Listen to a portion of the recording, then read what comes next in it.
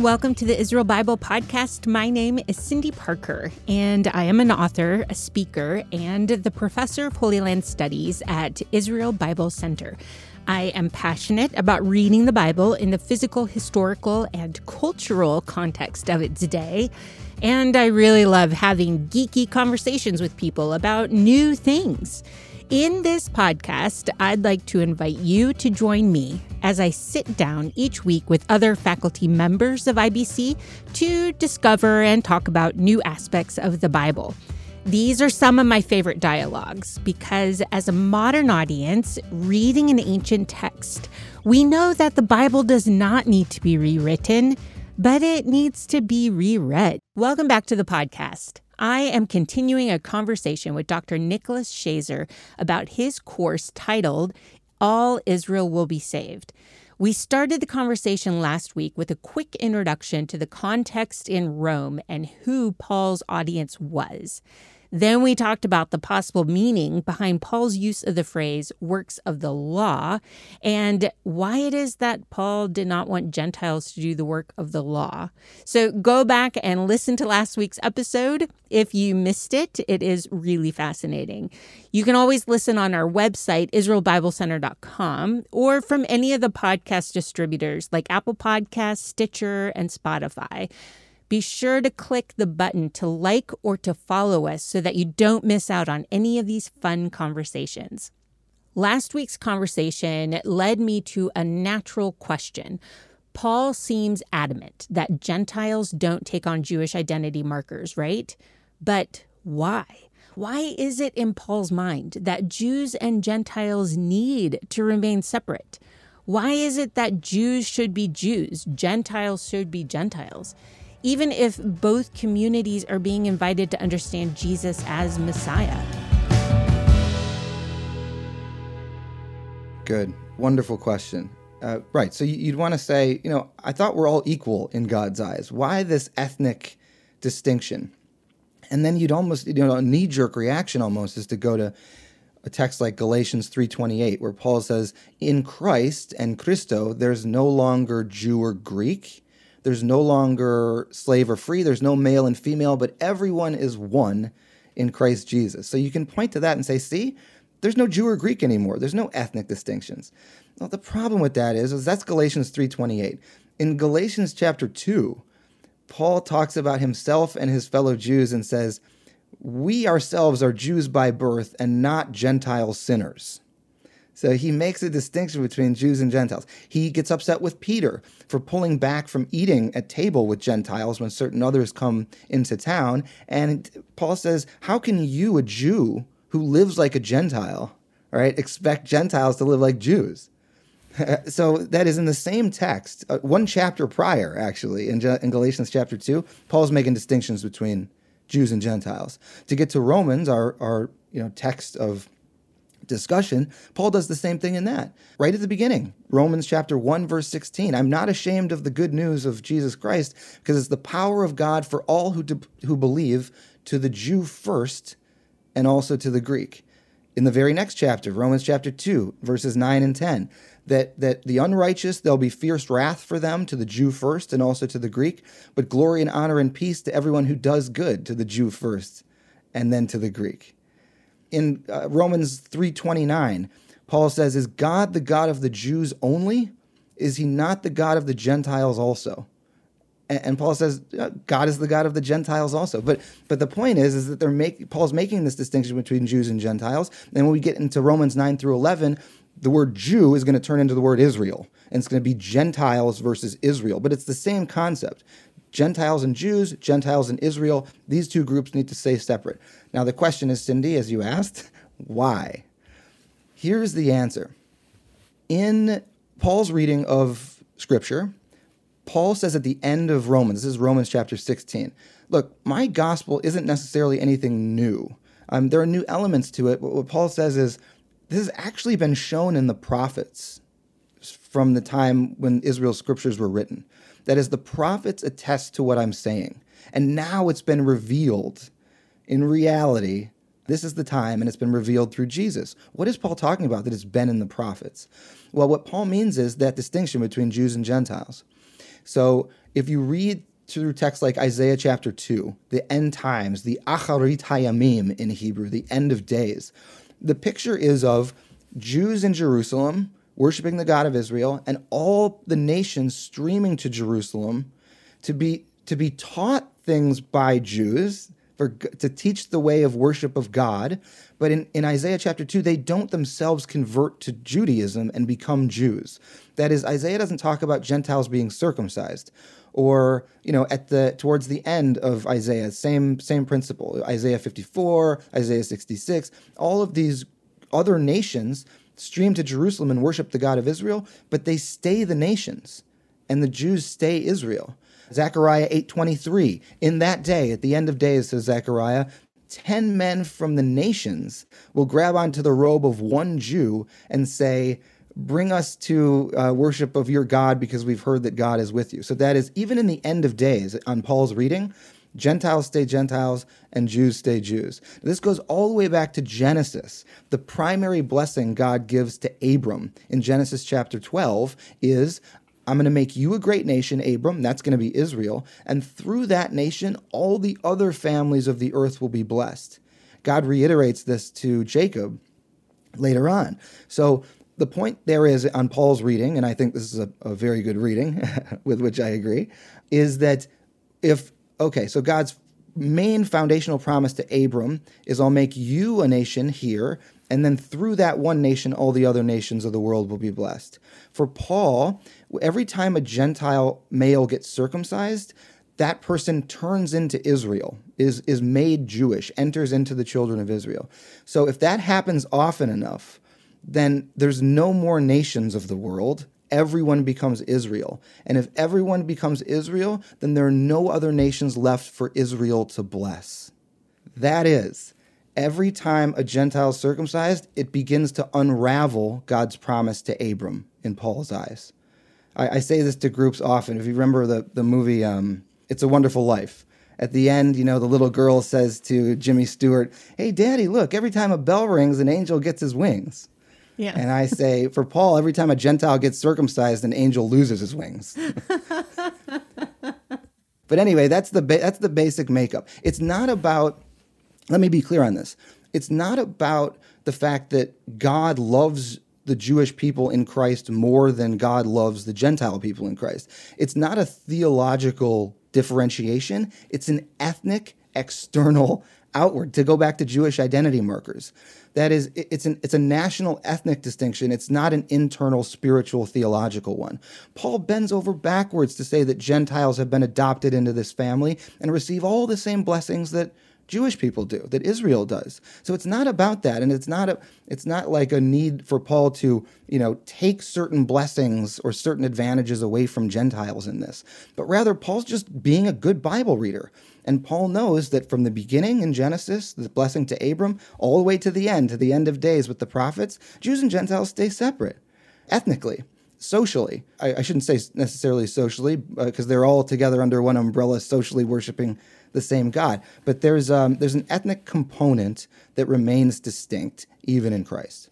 And I think this is where some of the tricky aspects of the conversation are, because as Christian communities are being reminded in a lot more recent decades that Jesus was Jewish and necessarily fell in this line of history of God interacting with his people, and Jesus kept these external markers of being Jewish among the Gentile nations. And then Gentile Christians are like, oh, we're trying to be like Jesus. Does it mean we should be Jewish? And I think that's where some of the confusion resides. And it sounds like you're saying that Paul's answer would be no, just you get to belong because Jesus was Jewish and is the fulfillment of this Jewish story, but you yourselves can remain Gentile and receive the same benefit.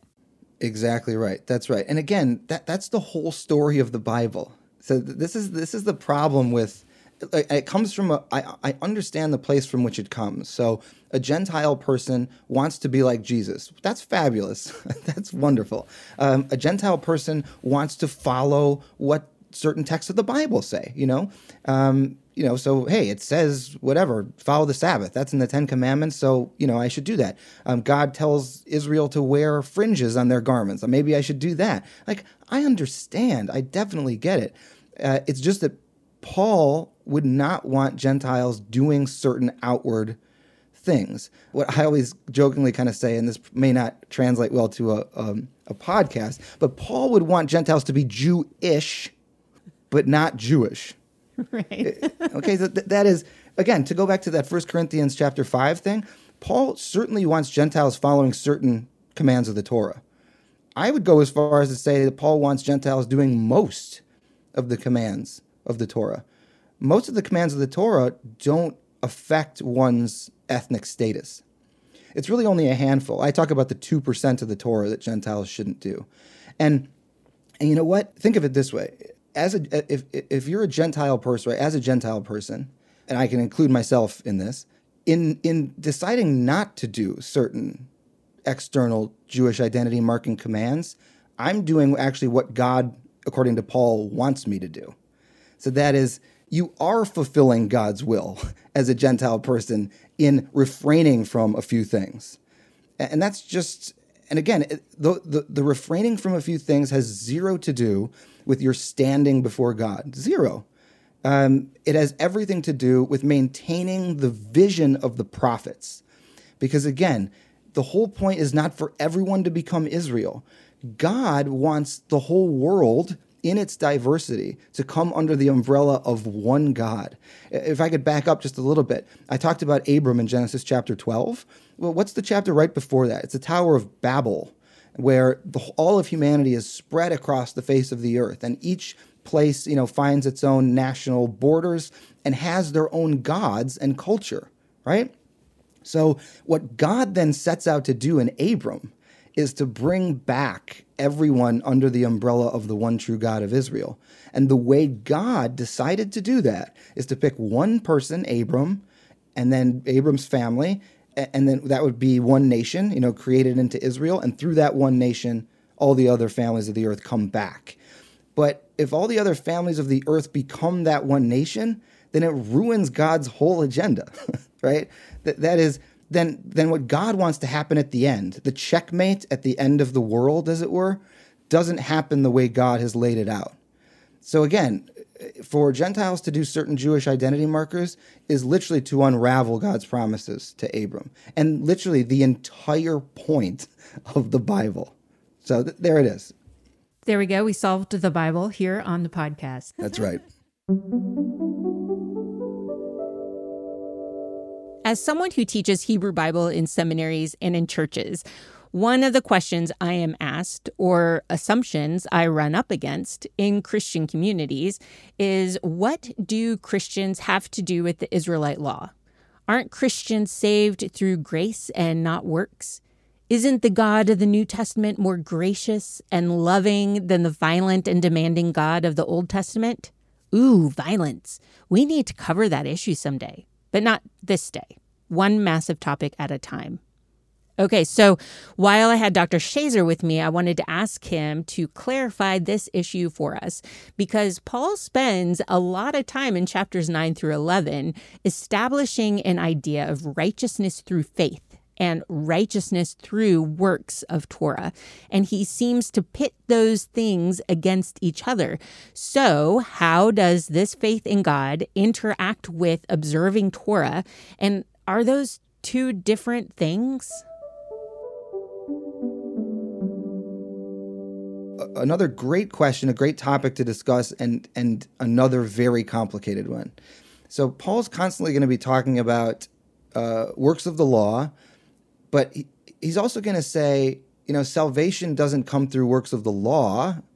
It comes through the faith of Jesus Christ, or sometimes faith in Jesus Christ. I'm not going to get into the genitive Greek problem of translating that. That's just too much for us this morning.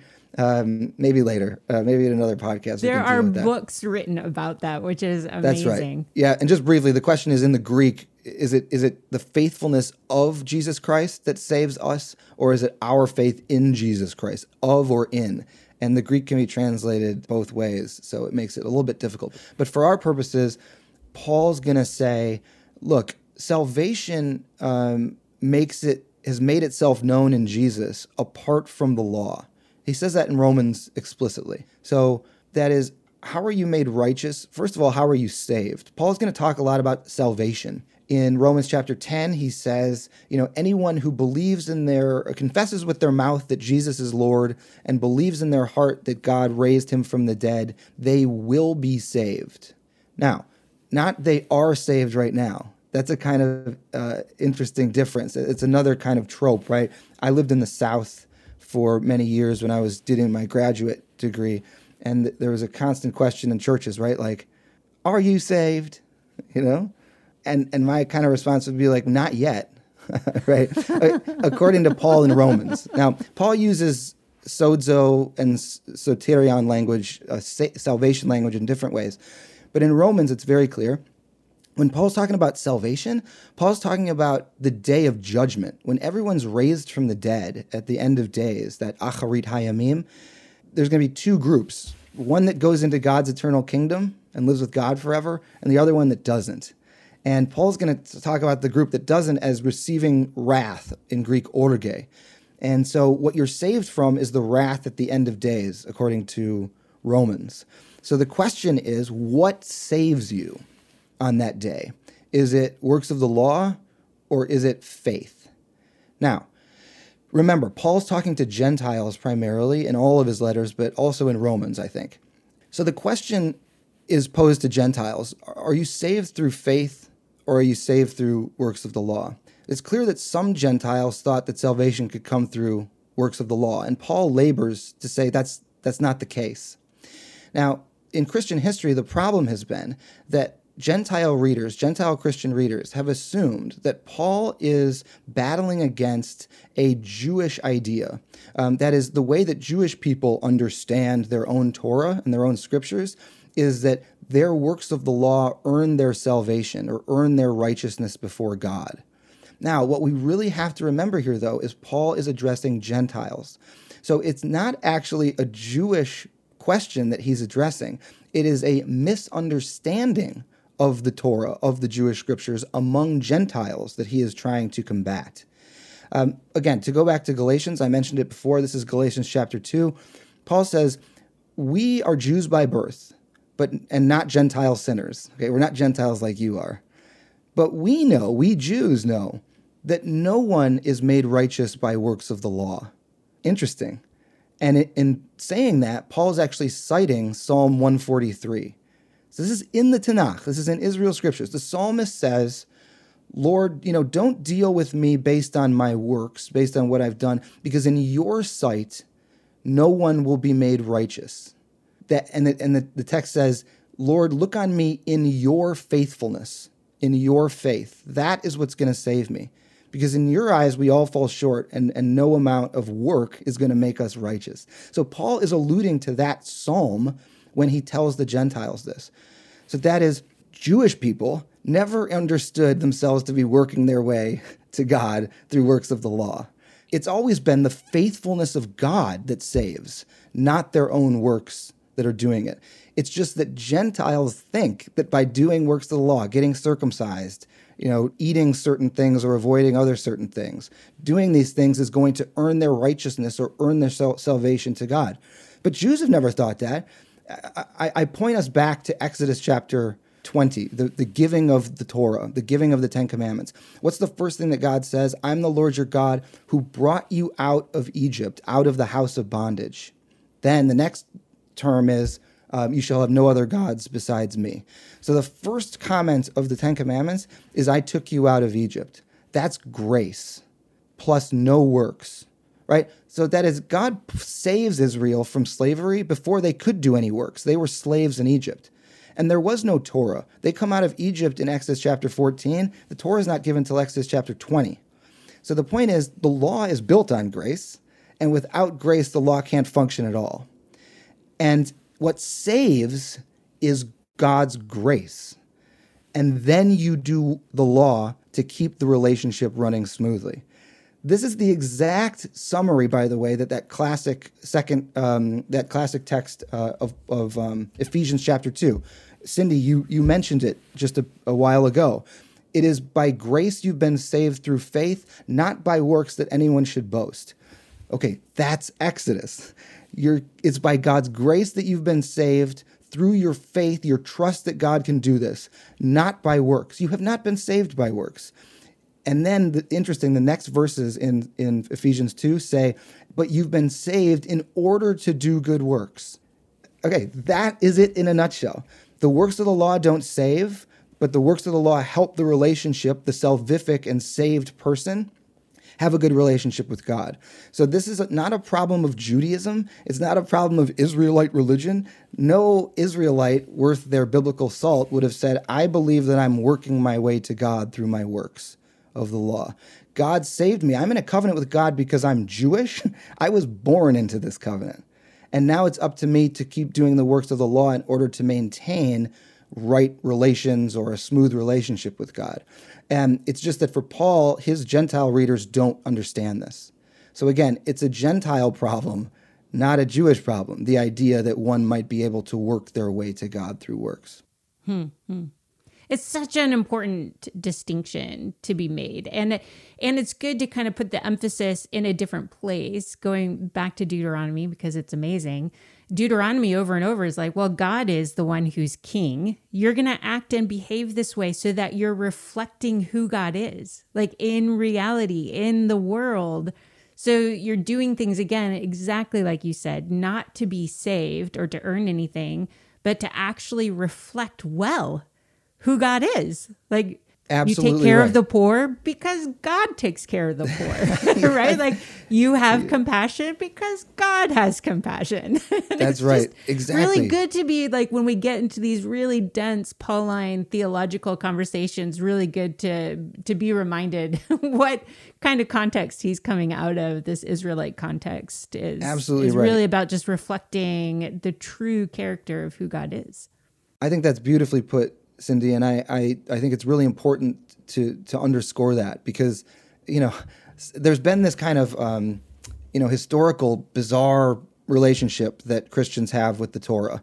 This idea that somehow, that Paul's message is, we're set free from the Torah or something, No. You're set free from sin, according to Paul in Romans chapter 6 and 7. You're not set free from the Torah itself. Wait. Rewind. You're set free from sin, according to Paul in Romans chapter 6 and 7. You're not set free from the Torah itself. That is what I thought he said. Very interesting. In fact, Paul says at the end of Romans 3, this is Romans 3:31, by our faith do we annul, make void the law? No, by no means. God forbid. No. Through our faith, we uphold the law, because that's what God does. We want to echo and mirror God. And we have to remember, it's the God of Israel. It's Jesus's Father in heaven who gave the Torah. So that is, I would say, it's probably best practices for Gentile Christians not to have an antagonistic relationship with the Torah. Remember, this is God's words. So there's nothing wrong with the Torah.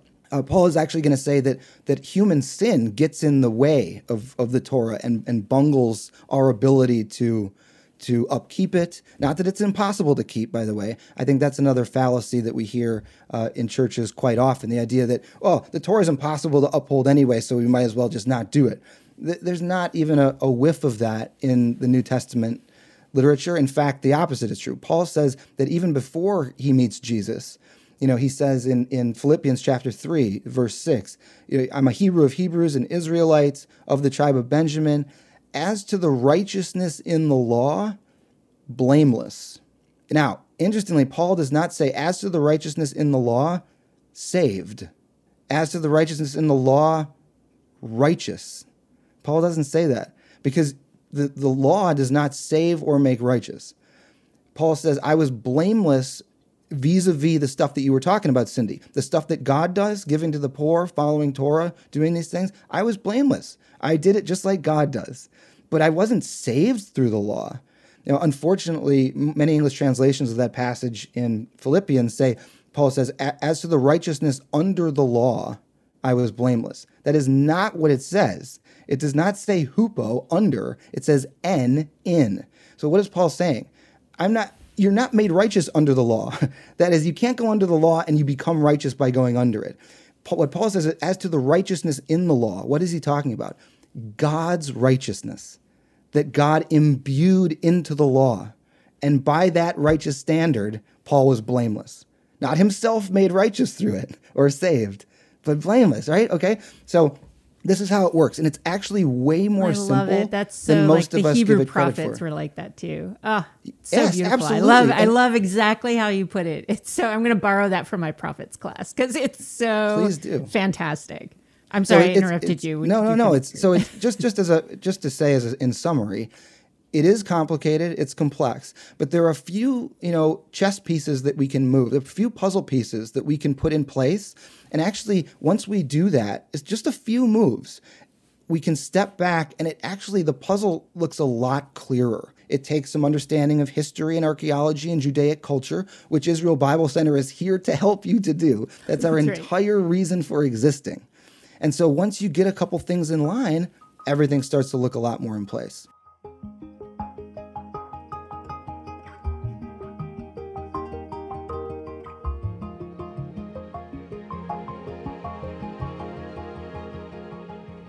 If you want to explore history and archaeology and Judaic culture, join us at IsraelBibleCenter.com. You will have access to a very large collection of courses and roundtable talks with the added bonus of other participants from around the world. It's one of the things I love is this diverse perspectives that are all available. One quick announcement before I go. New episodes of Israel Bible Podcasts are now available on Wednesday mornings, early in the morning. It's a good reason to follow us on Apple Podcasts, Stitcher, or Spotify. It is still free, as always, but you automatically get the download, and you don't have to worry about missing out on any of these fabulous conversations. Thank you to Jeremy McDonald from Mason Jar Music for doing an amazing job mixing, editing, and crafting all the good sounds you hear. And thank you for hanging in there with me through this conversation and being curious about all things Bible related.